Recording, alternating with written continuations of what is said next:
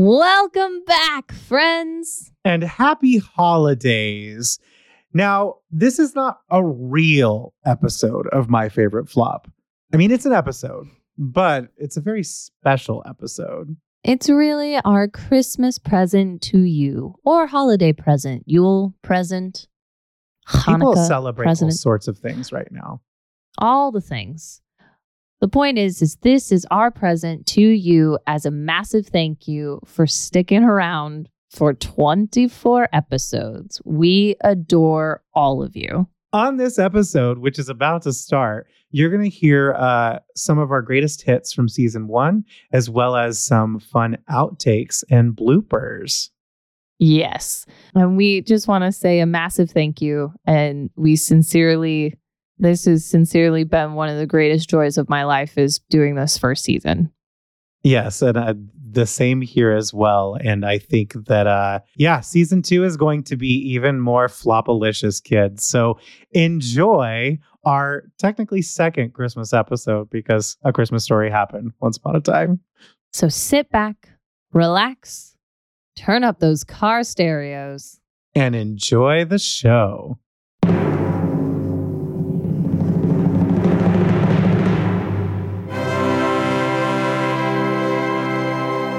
Knock on. I don't know if there's any wood in this closet, and I don't want to touch anything. So I'm recording in a closet this week because my audio sucked last week. That's what you have to do, friends. Sacrifice by recording in a closet for the art.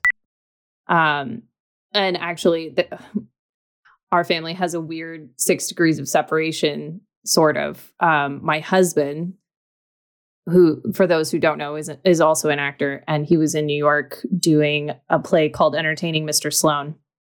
And he's mutual friends with one of Ewan's friends. And so they brought Ewan to Entertaining Mr. Sloan to see the show. And Ewan became obsessed with Steven. And so they became fast friends. And so they would go and hang out sometimes.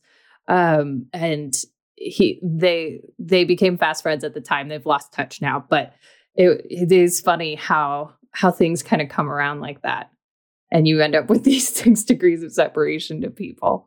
So I'll give you not I don't know these people, but so Ewan Morton, for those of you who don't know, is the father of Ian Armitage, who is young Sheldon on Young Sheldon, and when I moved to New York in 2012. I was in Times Square one day and I saw this little tiny child like tap dancing in the middle of the street with his grandpa egging him on, like busking for tips. Years later, after Ian Armitage is on, Big Little Lies, that's what that show is called, Big Little Lies. On that. And now he's young Sheldon. And I'm looking through old photos from the year I moved to New York. And I'm like, that's him. That's him before anybody knew who he was. Tap dancing in Times Square looking for money. So I don't know. This is probably going to get cut from the episode. But I don't know them. But I saw him. I took a picture. Well, and they stayed friends. Matt came to visit you in New York, and Steven ended up at dinner with the two of them at one point. Really? Yeah. So it's so funny because I, until recently, haven't been at like huge, and your husband is going to kill me for saying this, probably. But like, I haven't been the biggest fan of like British humor. Like, I enjoy it. It's fine. Hasn't been my thing until very recently. I just went on a binge of Absolutely Fabulous recently, and it was everything in my life. 10 years ago, I couldn't get into it at all. But Little Britain is one of my favorite things in the world. And him, and I forget the actor who plays the other guy on the show, they just crack me up so much. Anyway, Little Britain. Which is so sad. I've been wanting to say this the entire time, but do you know who one of the biggest fans of this musical is? No, who? So, did you watch The Show Business? I told you to, but I don't know if you did. I didn't do my homework. Okay, so I know it's fine. You did all the other homework. I did watch it, and I'd seen it before, and I'm watching it, and there's interviews with lots of people, but they interview fans of all 4 of the shows, and they're interviewing Taboo fans. And this one woman gets on, and she's not even a woman. She's a young girl. She's like, I've seen it 25 times. It's amazing. Taboo is amazing. And do you know who that is? Nicole Byer. Nicole Byer What? from Nailed It from before she's famous. She's like got to be like 18 or something. And she's like, I've seen it 25 times. Taboo is amazing. Go see Taboo. It's so good. I had to like go back and rewind, Christina, and then like Google it. I'm like, was Nicole Byer in this documentary? That's and it's so totally funny. like, fun fact, before she was famous, she was interviewed for being the crazy Taboo fan. That's So amazing. maybe she could produce the revival. That's fine too. I feel like both of us are a couple people degrees of separation from her anyway. So Probably. Let's be realistic. probably. So there you go. That was like a weird thing that I just wanted to say. It's probably going to get cut. Christina's dancing. You can't see it, but she's doing it. Ladies and gentlemen, and if you like this podcast, please, and ladies and gentlemen, and if you like this podcast, please tell everybody you know. Tell your grandma, tell your cousin, tell all your friends, post it, on your Discord feed, on Reddit. Just tell everybody to listen to it because Christina and I need friends. COVID made us lonely. I'm Bobby Traversa.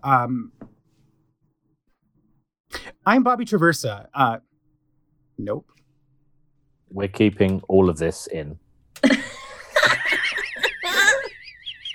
Flop. This has all led us to today with my favorite flop. A whole decade later, few pounds heavier. Hey now.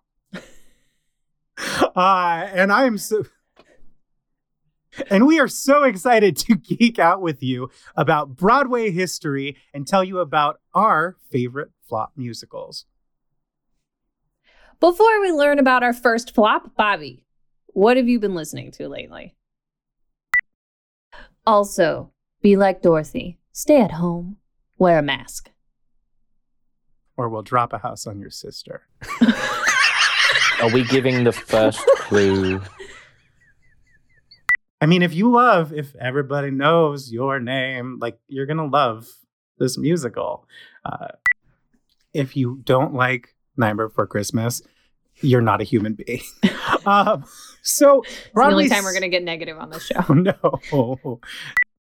I mean, same with Home Alone. Home Alone was made in the, early 90s?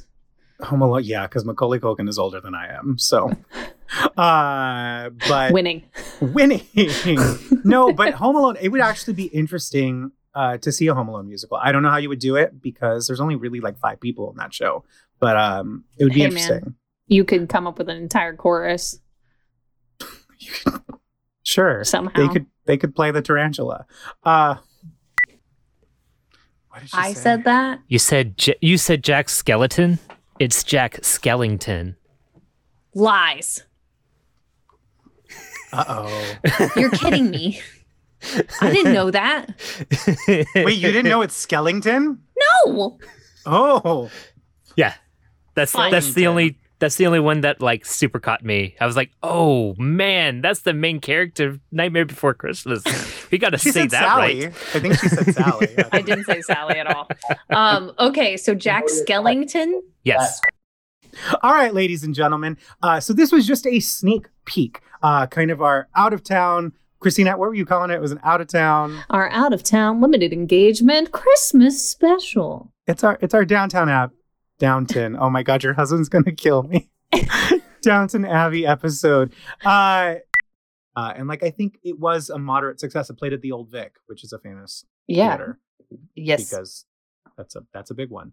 It's a prestigious one. It is. I've seen a show there. I don't remember Yeah. which one I saw, but I did see a show there. Oh, probably some Shakespeare? Probably. I've seen a few shows in London, so I don't remember all the theaters. Ladies and gentlemen, if you're listening and you don't know what London is, it's a big city with lots of theaters in it. Lots That's of just theaters. one of them. Currently with Andrew Lloyd Webber running around saying, open them! Open all the theaters! Him and Cameron McIntosh. They're the protesters now. They are, which is great. Well, and then of course in Seven Brides, the movie, there's that one actor who's not a dancer. The one brother. Wait, did we talk about this? I talked about this with somebody recently where they're like, Weren't we I want to talking play. about it with my husband? Oh, maybe. Yes. Yes. Your husband. Hi, with Steven. That's why he loves it, because there's always one brother who just like, and I'm going to sit, or and I'm going to exit the scene. And I start the song and then I sit and I watch the dancers dance. And really, that's my husband in a show. All right, Steven can move. Steven can move. He can move. Wanting to move is something else. Bets. Bette Midler? Bette Midler. Not Bette Malone. Not Bets Malone. Hi, Bets. I love you. I hope you're doing well down in San Diego. So 42nd Street was my first professional job that I ever did. And one of the girls in the ensemble with me ended up booking Louisa while we were doing 42nd Street. I remember that. I remember it was a big deal because they were looking for like they wanted a name. They wanted a big deal. But Allie ended up booking it, and like now she's gone on to play Little Mermaid all over the place. And she did the McCoy Rigby tour with Little Mermaid, and I think she did some stuff in New York as well. She's fabulous and one of the most lovely people. My favorite moment with her in 42nd Street was we were coming on stage for Dames, and it is anyone who knows that show. It's like this slow promenade out. All these girls are in these really intense dresses, and she like stepped on my shoe, and my heel stayed in the wings, and so I walked on stage with one heel on. Oh no! Oh, we laughed about it for days. It was hilarious. Wait, you did that at Cabrillo Music Theater, right? Yes. With so many only John Engstrom. He is the like stager of 42nd Street all over the country and internationally too. Like he's involved. Yeah. No, Cabrillo's funny. My first professional show, I did Beauty and the Beast there. And my shoe broke during the mob song. And he'll wreak havoc on our village if they let him wander free. And for whatever reason, I was supposed to drop to my knees. And because I was like so upset about, the Beast. And in rehearsals, at one point I had been doing a knee slide and it was bad. So anyway, I didn't quite fall into a knee slide that night, but I definitely like tripped and like somersaulted, but still ended up next to Gaston and got the line out. There are a lot of shoe problems. Oh man, we just need to have a special episode where the two of us talk about the crazy things that have gone wrong to us on stage, because I've got a few. That's like... Well, you know what? We already have another companion series right now called After the Bows, which we'll tell you about at the end of the show. But that might be next year's companion series. It's like story time with Christina and Bobby, or our actual flops, like real physical flops on stage doing shows. Anyone who has performed with me knows that I fall at least once a show. I was a strange. Of course you picked that song. Strange boy in university. But in university? I don't. What about now? I still want to sing it. We're both going to do Flora one day. Episode 5 is in 2 weeks, ladies and gentlemen, on March 2nd. But to whet your appetite. Okay. All right. Should we tell them who we have? No, they have to come back and watch. Right. So we have to wait for the press release to come out. But I think we got a pretty excited one. Oh, we're excited. I hope it's Liza. Yeah, it's Liza. Spoiler alert. It's totally not Liza. We're not that famous yet. Wouldn't that be great if she did? Liza. Just reach out and be like, Liza, yeah. Reach out. I'll do After the Bows. We want you on the show. I mean, I just want to say, I have a hard time imagining Christina being at a loss for what to sing. So Harper has some strong powers over you to make you literally speechless. Yeah, I mean, I grew up on Who's the Boss, and I was obsessed with it because, as we know, Christina didn't watch anything that was popular at the time of her childhood. She watched everything that was popular 20 years prior to that. But... It wasn't 20 years. Maybe not Who's the Boss, but Mama's House was. Okay, and so was the Carol Burnett Show and I Love Lucy. Okay. Not the point. Want to see you. I don't know that a show like Honeymoon in Vegas would actually... I mean, it also involves naked men. Not Honeymoon in Vegas, but...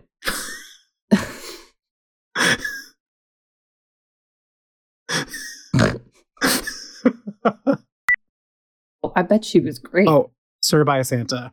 the funniest thing in the world because that is my favorite song. They from put that her in a dress, a Mrs. Santa Claus outfit that was a little bit too small, so she constantly had to lift the dress back up again as she's doing this. I'm sorry. It was a character choice. It was 100% done on purpose because I saw it twice and she did it twice. Got it. Choices were made, but yeah, he does these concerts. In fact, hell, I have a song that I use all the time that is a Howard Ashman song. You have to tell the story. Tell this story. But keep it brief, though. Keep it brief. I'll please. keep it brief. So, I have a song that I love to sing called "Song for a Hunter College Graduate." Lyrics were written by Howard Ashman, and it is so much fun. Second. It's from the Revue Diamonds that Hal Prince put together in the 80s off Broadway, all about baseball, and all the songs are written by different people. So continue. Yes, and the song is basically this girl who's like prim and proper, and she's an English major at Hunter College, but when she watched the Baltimore Orioles play, she loses her absolute mind and starts cursing and yelling out of her room, like out of the window that looks over the ballpark. Like, it's a whole thing, and it's hilarious, and it's so much fun, and the lyrics are smart, and I have so much fun doing it. Right. And so I've done it for cabarets and stuff. And when I went to New York for the first time, Bobby told me I needed to go to the open mic night at Birdland. To Cast Party, Jim Caruso's. Yeah. Yeah, Jim Caruso's Cast Party. And he was like, go sign up and do that song. He's going to love it. But then I'm the jerk who's like, oh, I'm also not available to go with you. So yeah, so I brought my friend Peyton Krim, who is like classic bass epic man, right? Man voice. So we go. And I sign up and I get up there to do it and I bring it to the music director and he was like, what is this? And I was like, oh, it's Song for a Hunter College Graduate from Diamonds. Howard Ashman wrote it. And he was like, I knew Howard. This is not his song. And I was like, it is his song. It's in the... And who was that musical director? This is a big deal, this guy. You say it. It's Billy Stritch. So Liza Minnelli's ex-husband. Billy Stritch. There you go. So anyways, I but get that's up on and him. He should have known. It was an obscure song. Okay. So I go and I sing it and it lands completely flat. The audience crickets, no one laughs. Jim Caruso gets on stage afterwards and he was like, well, that was interesting. Anyways, moving on. And like, I could not get off stage fast enough. And then Peyton goes up after me and Jim is like trying to pick up the energy in the room. And he's like, so Peyton, what are you going to sing for us today? And he's like, I'm going to sing Gaston. And goes out there, kills it. Everybody's in love. I like it's. Well, at least you guys did do Howard Ashman's back to back. I don't know if you've ever connected that. So we did do that. But yes. Anyways, my point is that some people, Mary Sugarman loves when I do that song. Right. Jim Caruso, not so much. And it depends on where you are. But, you know, that was a moment where I was like, this was a terrible idea. And everyone now thinks I'm crap. Right. And I'm sure that after 6 failed years of trying to make this show happen. Right. You have to have that feeling. I wouldn't blame him for having that feeling. Analyzation is a word. Our producer just told us so. Wow. So I was pulling that out of my hat like Yankee Doodle. So I was calling that macaroni, and it's a real one. And this is even more of a reason to press the subscribe button and give us a 5-star review. 5-star review.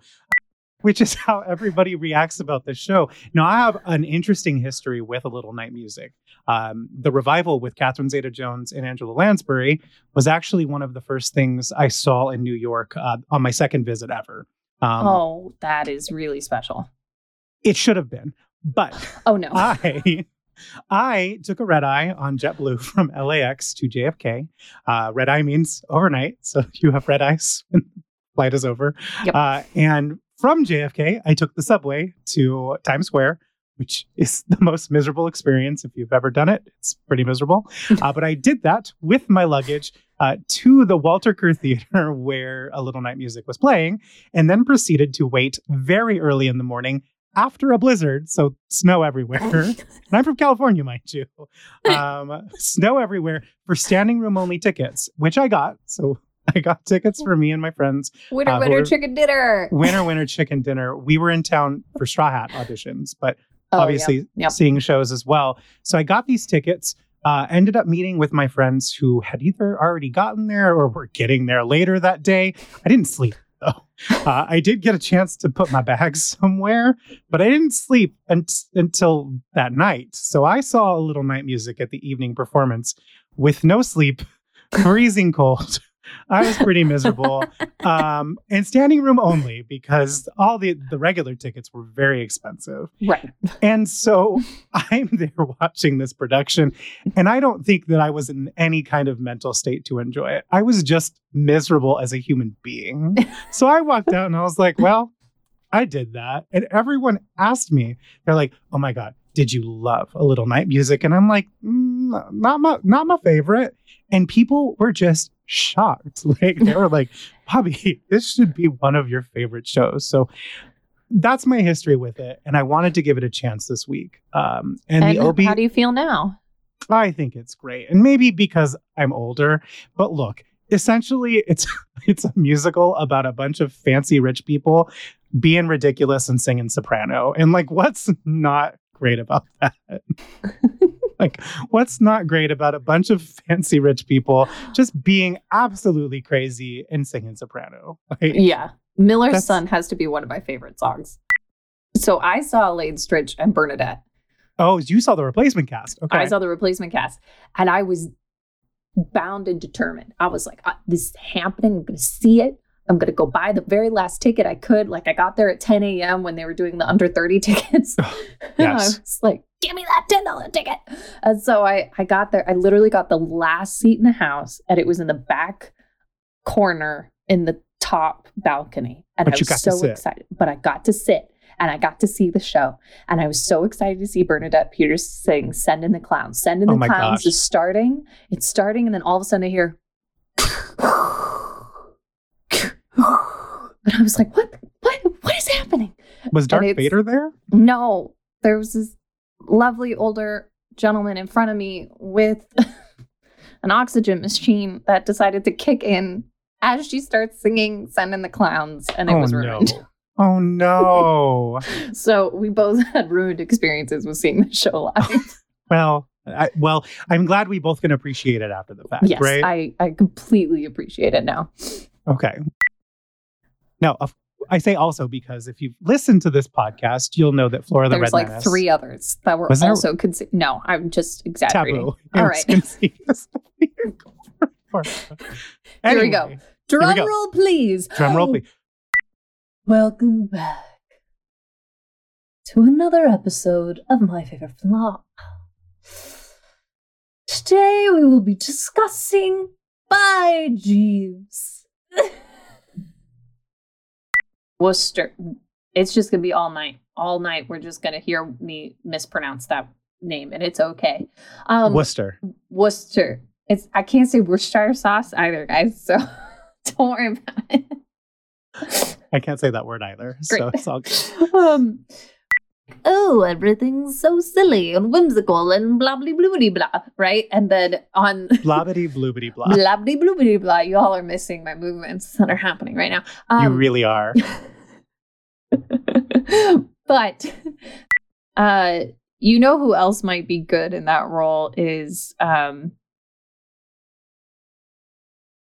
crap. I just lost his name.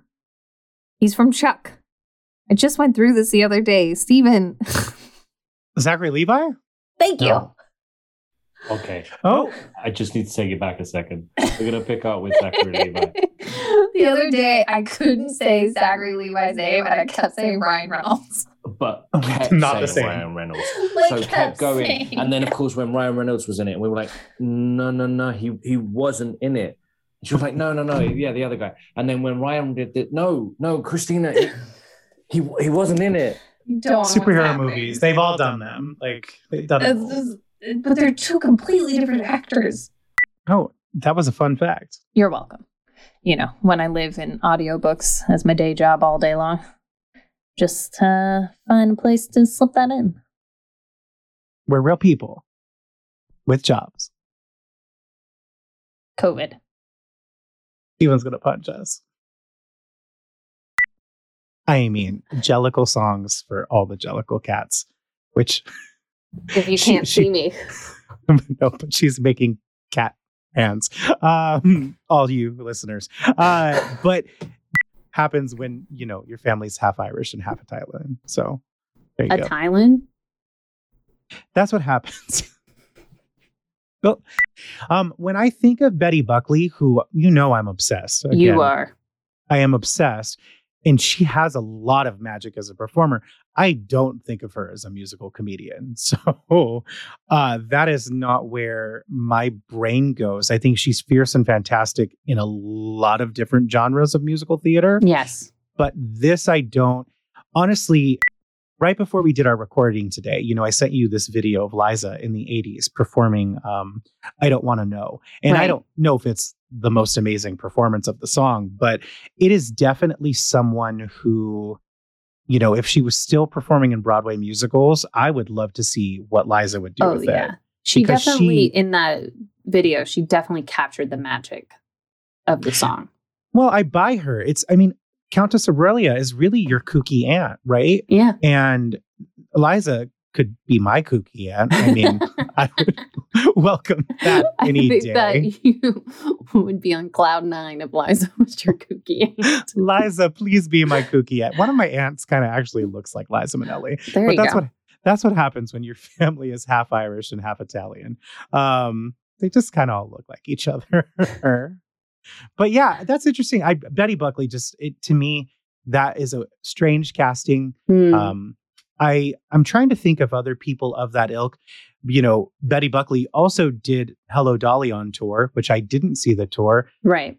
I had a hard time seeing in my head how that was going to work. I know people loved her in it, but Right. I saw Bet do it. I saw Donna Murphy. Love Donna Murphy. Donna Murphy is Countess Donna Aurelia. Murphy should do this. I mean, she played Cora. I'm just saying. Not that, but Patti LuPone. Patti LuPone, obviously. No? I don't know. Okay. There's a lot of words that I need to understand. Okay. And I would be concerned about not understanding All the words. intention of the lyric. Okay. You can easily oversing this stuff, and that's the exact opposite of what you want to do. And so that's my 2 cents on that. But they did do another major production in 2017, right? With Tyne Daly, who is not who comes to mind for this, but I would be fascinated to see how that turned out. Yeah, Fascinated. she was surprising in Gypsy, right? So Yeah. Not that every Mama Rose, because again, Betty Buckley has played Mama Rose as well. Yeah. It's not one of those things like, well, if you did this, you could do that. But all of these women we've mentioned have been praised in their portrayals of it. Tyne Daly did it multiple places. She did it in Utah. And then she did it here in LA, right? She did it in LA. She did it with our friends. With all the people. Vicki Lewis and Bets Malone. Vicki Lewis and Bets Malone were in it with her. If you two are listening, I love you so much and you're fabulous. And to see you do the tea party with Tyne Daly would kind of blow my mind.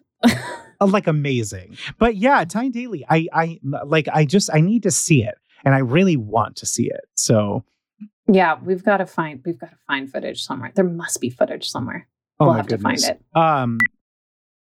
Throughout the weeks really just brings true joy to my life. And I love it so much. And people in the industry too are enjoying it. I'm going to give a quick shout out here. Willie Falk, Tony nominee for Miss Saigon. He's our biggest fan. Like he likes all of our posts and he comments all the time. So Willie, I hope you are listening. One day we're going to either need to get you on After the Bows or who knows, maybe we'll throw caution out the window and you'll be on the podcast itself because number one fan, but he's not the only one. But I just wanted to bring him up because I love seeing on Instagram his little Willie Falk liked your photo.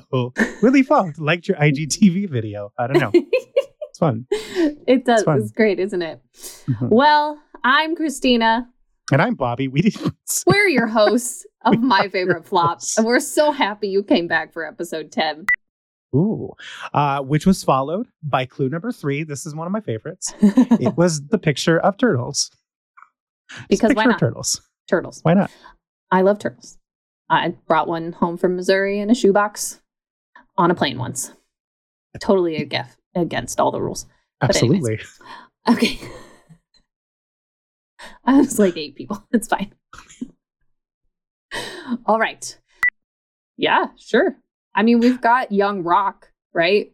Yeah, that's true. The TV show now. Why not? And I'm not. Baby, I'm a little confused as to how exactly that show works. But Baby Rocky. Baby Rocky. Who could play Baby Rocky? Like, I don't know. I guess it depends on like what age we're talking about with Baby Rocky. Like, are we talking about like a teenager? I don't know. Anyway. That's actually really hard. I actually have no idea who that would be. Which will cut it. So, that this would end up being an arena tour somewhere, either. That makes completely a lot of sense. Yeah, and I think it might do better in a setting like that. Let's hold that, Christina. I know. What? Sorry. Let's try that again. Okay.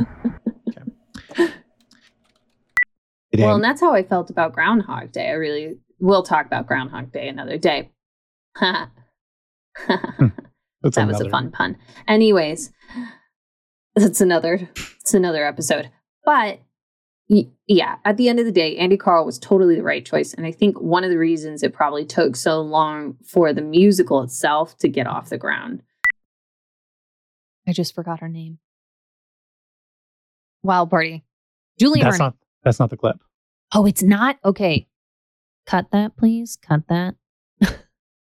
Which production is that from? I thought that was from her understudying Carolee Carmello.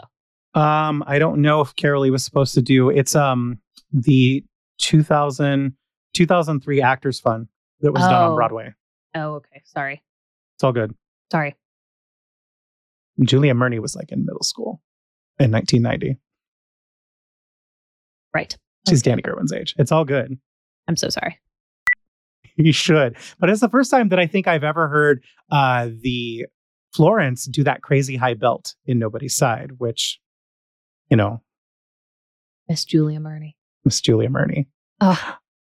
Which, if you missed it, you can go back to our Twitter and our Instagram to go watch the video of her doing that, because it is spectacular. Or you could go to her page, because she shared it and it has like something like 60,000 views or something. I can't. I'll never forget. There was a half a moment in college where I was like, I'm gonna sing "Pity the Child," and our good old buddy Kevin Owers, who was my voice teacher at the time, entertained it for 2 seconds. But I don't know if it was no. I don't know if it was one of those moments where he was silently laughing behind my back. But it's not an easy one. And I'm a tenor, 100%. But like, you need vocal pipes of steel. And people really loved this production. I mean, I remember rumblings after this happened that it would come back to Broadway soon after, Well, our executive producer has a great story about how he got last minute tickets to see this concert. Oh, yeah. He was like on the phone with the box office and he was like, did anyone return their tickets? And they were like, yeah, I have 5. He's like, I need one. And she was like, okay, that's fine. I'll set it aside for you.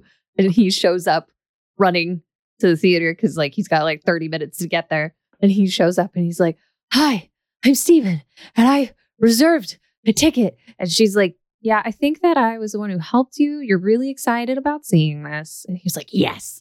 But he got to sit in the orchestra to watch it, which I think is incredible. I mean, the Royal Albert Hall is ginormous. So like getting to be on the floor must have been just epic. Because you could be in like the 5th balcony, right? Like, oh, yeah. Like you could be insane. 2 miles away. But yeah, no. And we should probably state who was in this production if you don't know. Josh Groban came back for his role as Anatoly. Of course, we just said Adam Pascal. He played Freddie.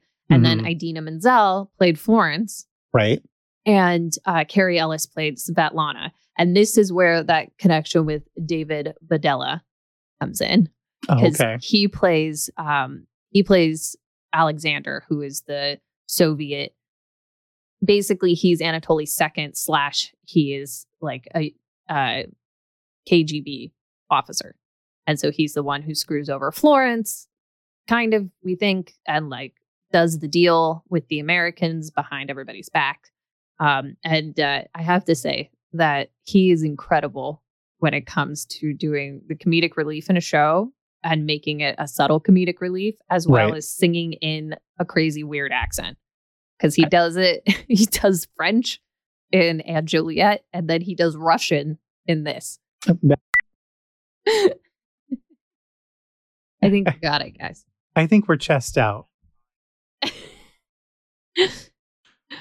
We also have another one. Or we could stick with chess.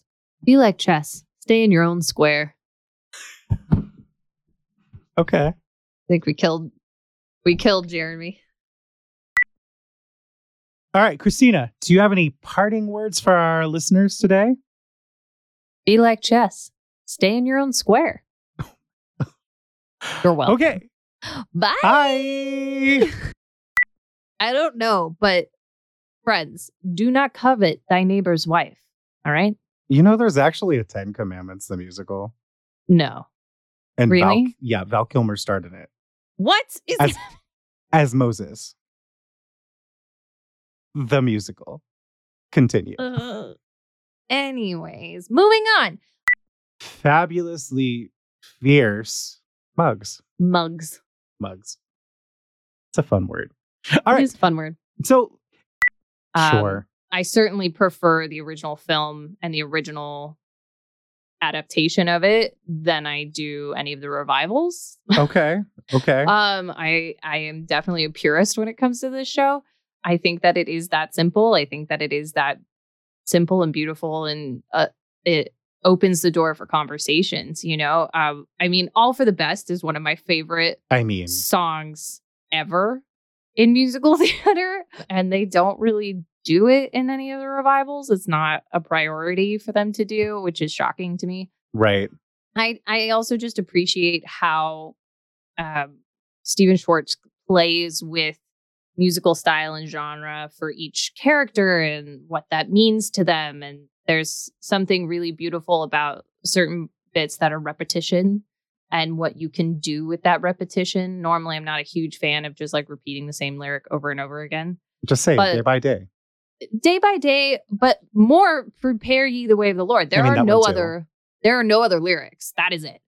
But when it's performed, right, it is overwhelming. Like if you do it a certain way, it can really just lift the audience and it can pull them into this world that you're creating. Right. And it's a tribe musical, just like Hair. And so you can kind of do whatever you want with it, which I also love.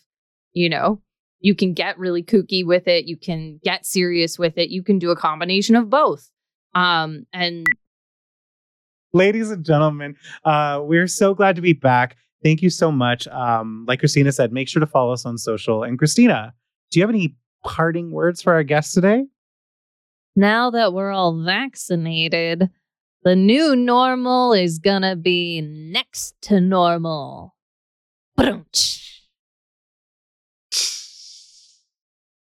Look, man. Okay. Bye. A Broadway musical.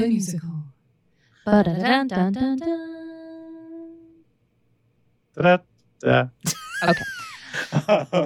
Anyways. For Best Foreign Film, I remember in the 90s, for anyone who was under a certain age, there used to be a thing called Blockbuster. And Blockbuster was before Netflix, where you went and you got the movies. I remember when Amelie was a big deal at Blockbuster in California, Again, this foreign film, but that's what happened. Well, I think that's a great way to wrap up this section on Amelie. We will be discussing it further later on. But for now, we're going to take a commercial break and we'll see you in a minute. Boop, boop, boop. Jeremy, please keep that as our transition music. That's it. That's boop, boop, boop. Do you like merch? Do you like merch? Merch. Please, when we record it, Bobby's got to do that. Make it sound like a monster truck show. Come on down to Crazy Christina's. Merch for days. With Robosaurus. We're going to have Jeremy do it, actually. Jeremy does it better. Jeremy does it better. The thing is, we're actually still recording, so we actually have all of that and can use that from Bobby anyway. There we go. Perfect. Oh, well, we're about to go into a train wreck right here. So No, this is going to be great. So just... there was a time in my early 20s, and this was like that moment, because I worked for Disney before I decided to go to school for musical theater. So I decided to try to be an adult before I decided to not be an adult for a second. And when I got really depressed, I watched Newsies. Like, it was just like to the point where every one of my circles was like, oh, Bobby's having a bad day. I guess he's going to be watching Newsies tonight. Look, man, we all need something that is our go-tos when we're not having a good day. And Newsies is not the worst. I mean, and Kenny Ortega, like, come on. Vintage Kenny Ortega now, like, if you want to talk about it. I mean, yes. Like, this is, I don't know, Newsies. Christina. Someone the other day was like, Britney Spears is vintage. And I was like, how old am I? Like, Christina, I'm not even joking. I've been talking about a lot of nice 90s references in my life recently, and I'm realizing that's 30 years ago. That's 30 years ago. When I was a child, 30 years ago was the 60s, okay? Yeah, it's weird. Chris, what was so great is that Christopher Catelli, I think, directed and choreographed it, and he had just won his Tony Award for Newsies. And oh, wow. I remember seeing it after Newsies, and they added like this whole like Newsies choreography bit where one of the lambs in the ensemble was doing Newsiesography. I think there may have actually been a fake Tony Award in the hand. I don't know. It was like really self-referential. I love that he doesn't take himself seriously. No, I mean, it's like you have Newsies winning all the Tonys, and then you have Silence. Like, and then Silence of the Lambs. Yeah, and it played off Broadway in a theater that's inside an old high school. Like, if you've ever seen the movie Fame, that high school where they filmed all of the dance audition sequences. So famously, Debbie Allen walking around with the clipboard, Leroy auditions. That's literally where Silence of the Lambs, the musical, played off Broadway for most of its run. Wow. And so I remember walking in and I was like, wait. Why is this all familiar? And then I learned later, I was like, oh my gosh, I was sitting where Debbie Allen was judging everybody. I geeked out. Like, why not change? You can change plot points. Like, sometimes you do need to make differential choices. What if Susan also wishes to not be big?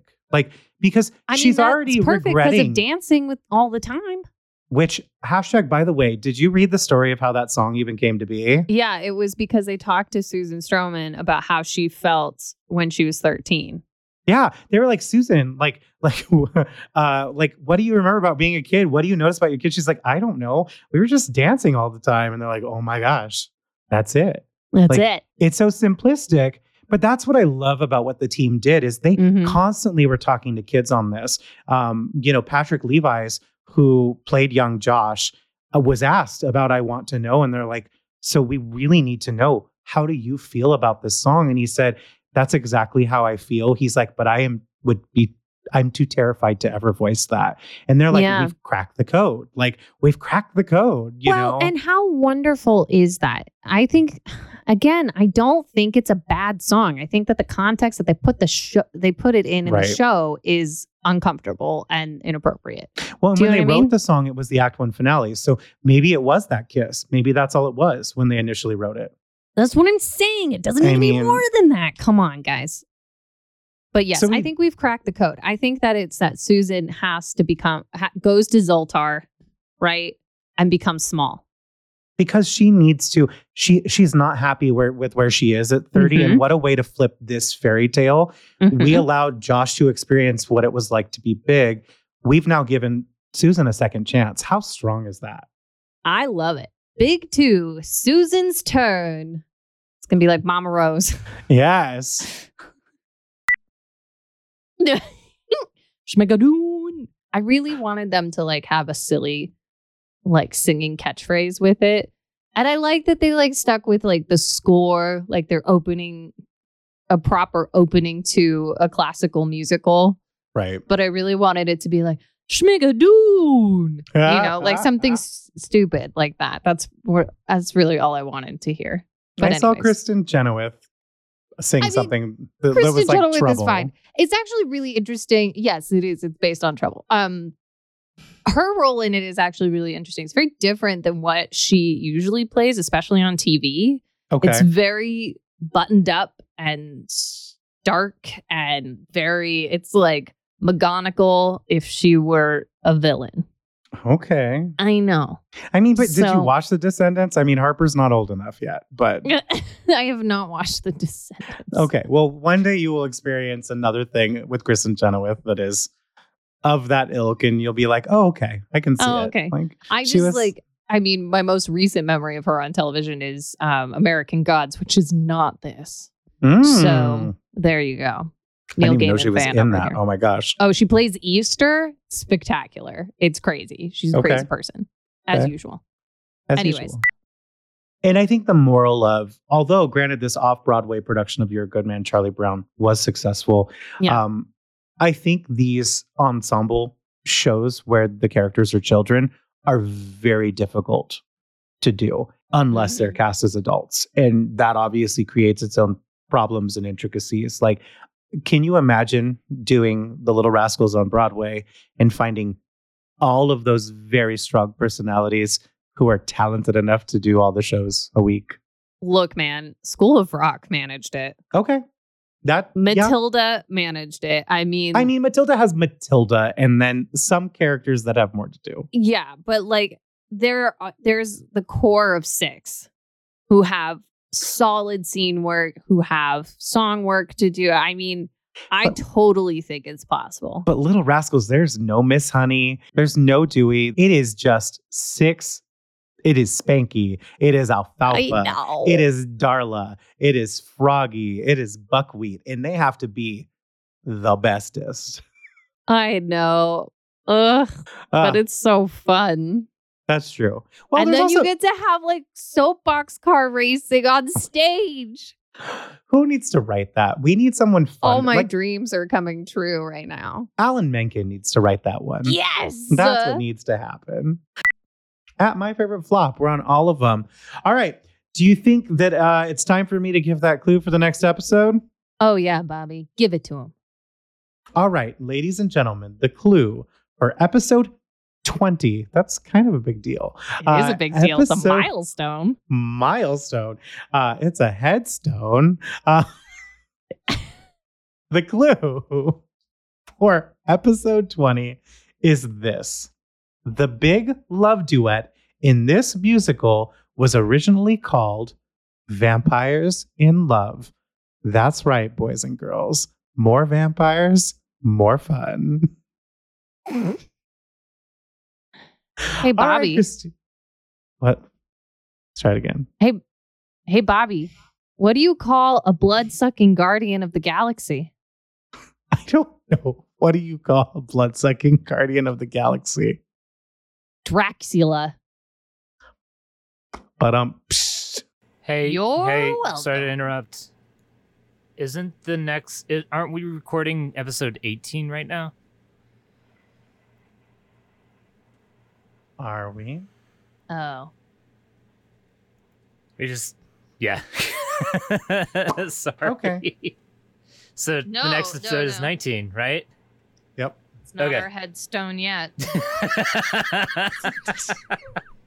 that how we fix it?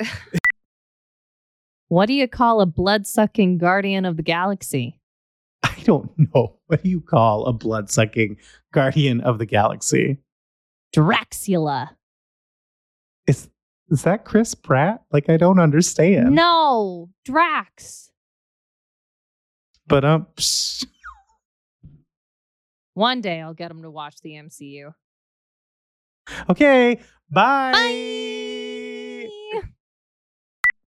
But I will say those Twilight books took the very progressiveness of the world of vampire sexuality and all of that and put it back into the Stone Age, because those Twilight books are very 1600s as far as the way they treat relationships and women.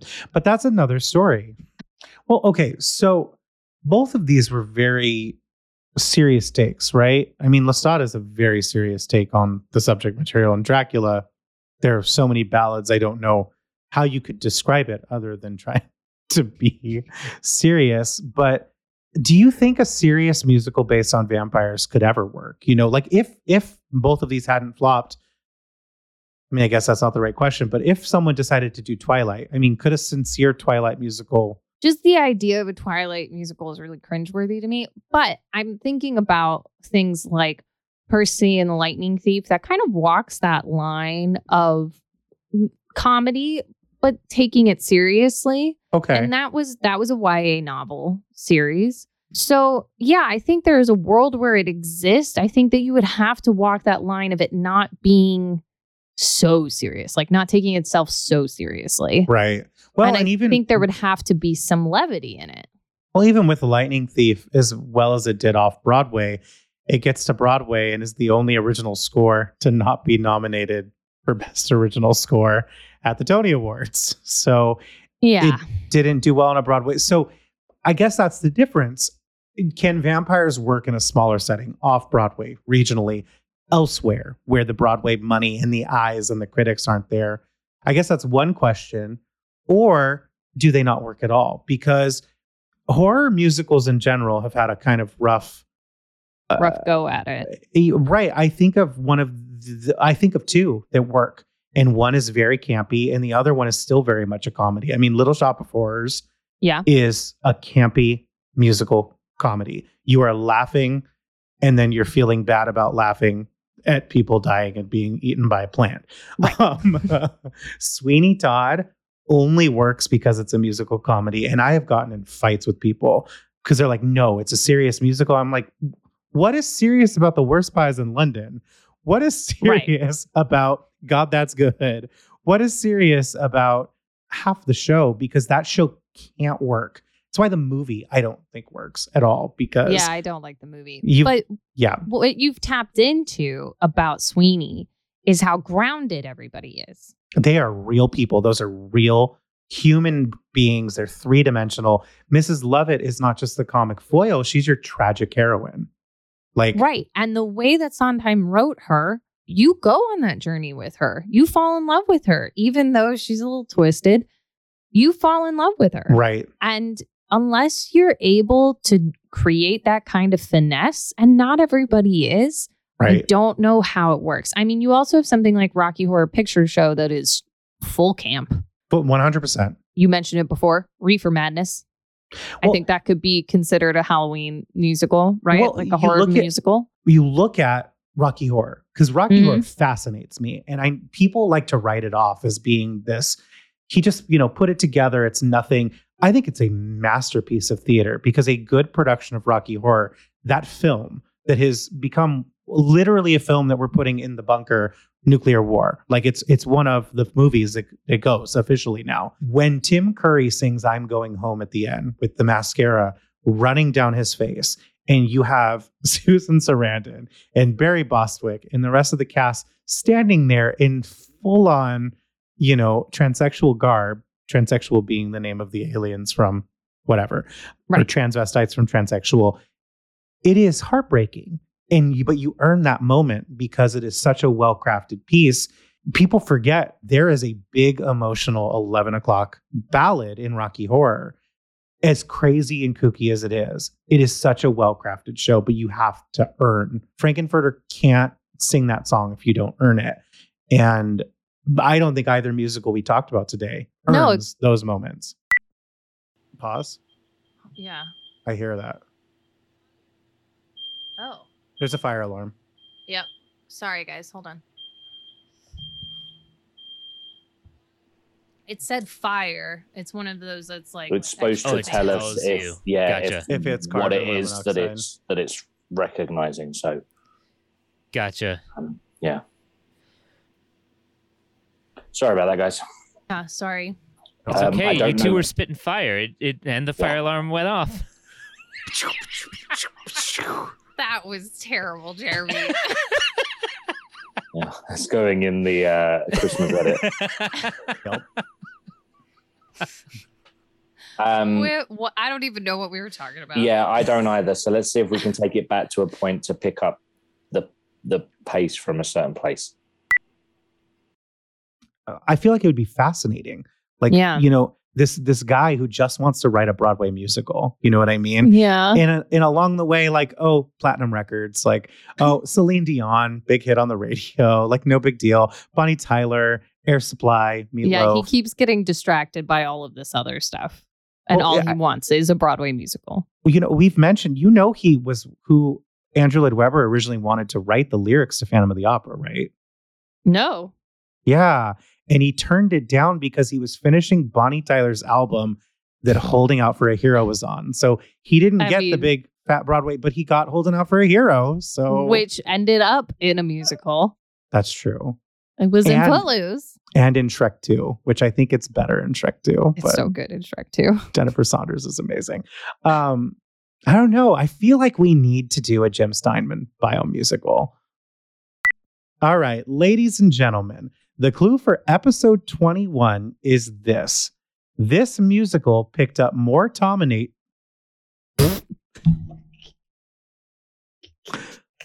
Christmas episode.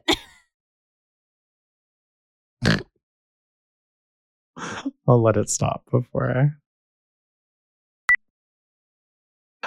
I would love to see that conversation happen, assuming that the movie is good. You know, I don't read a lot, which is shocking, but one of the few novels that I've devoured was Wicked before I saw the show on Broadway. I heard it was coming. I devoured the novel. I have read the sequel, Son of a Witch. I like the musical a lot. I like the pre-Broadway tryout a little bit more because it had a lot more fan service to those of us who enjoyed the Mhm. novel. They got cut and changed by the time it opened on Broadway. But when Wicked happened as a musical, you talk about Universal, they produced this show just so they could make this movie. Yep. Disney owned the rights to make it into a made-for-TV thing. So there was this competing in the early days. Disney, I don't think, owns those rights anymore. But Yeah. literally, Universal had the rights to make the musical version of the film because they did it. Disney had the rights to make whatever non-musical version on TV. So I we think almost got that we would almost be got a great miniseries. I don't know if Disney still has those rights, but they used to. No, but you know who should make it is like someone like HBO Max. So it's like actually good and dark and I mean, great. because that novel is dark and Dark. disgusting and magical. But I hope that if the movie is successful and it's good, I would love to see them explore. But the thing is I would want Stephen Schwartz to still be involved. Oh, I think- heck yeah. And that's, I think, part of the issue. Well, not with Annie 2 Miss Hannigan's Revenge or No. Annie Warbucks. To bring it back to what we're talking about, you know, these had the same creative team. And Mhm. there are pieces that are quite wonderful in these sequels. You know, they had the fortunate, like, ability to keep that same creative team. When I think you need that. That's the more I think of what I'm trying to say is not only do you have to have a great story to tell that people want to see that's executed well, I think you also need to have the magic of the original team because just to bring it back into Grease 2, a show that hopefully we get to cover on this podcast, Hint, it hint. it has different songwriters than the original Broadway show. And I think because of that, it doesn't have that same magic. I don't know that I've ever seen anything of it. I mean, I got it from Blockbuster when I was a kid because Of when I course you did. discovered Annie, I was like, wait, there's another one. But it There's was, more. but I think in this case, as opposed to maybe some of the other musical sequels that we'll cover on this podcast, those ones for the most part are based on either original ideas or stories that have a beginning, middle, and end. This original musical, Annie, was constructed based on, you know, at that point, 50 years of legacy. And so you've got 50 years of stories and circumstances and all of that, to create Annie 1. It's like, well, you have so many more you could pull from for Annie 2 or Annie 3 or Annie 4. Like, Interesting. Is he going to shave his head? I don't. Oh, please shave your head. I Harry mean, Connick Jr. Victor Garber did in 1999, and yeah, I'm excited. All right, Christina. Well, we don't have any clues this week, but do you have any parting words for our listeners? I do. I have a pun. And you know the drill. It's no joke. It's no laughing matter. Are you ready? What did Adam say on the day before Christmas? It's Christmas Eve. But wait, there's mirth. I'm Elf Tot. Oh, I really need to do that again. yes.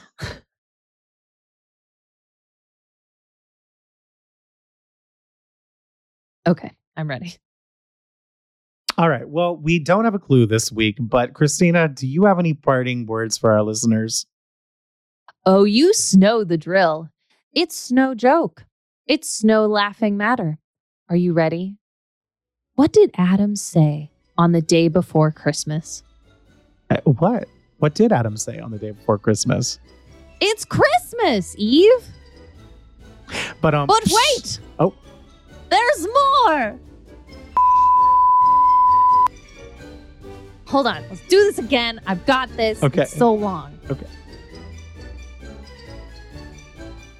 Well, like I said, we don't have a clue this week, but Christina, do you have any parting words for our listeners? Oh, you know the drill. It's no joke.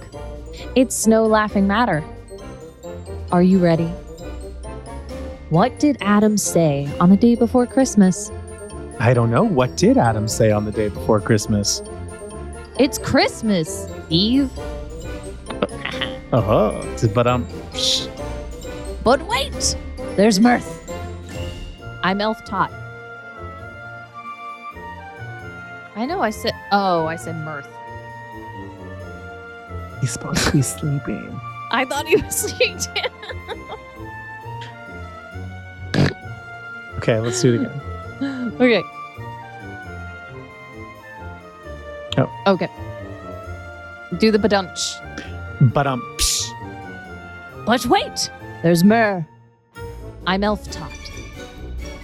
Okay. Bye. Bye.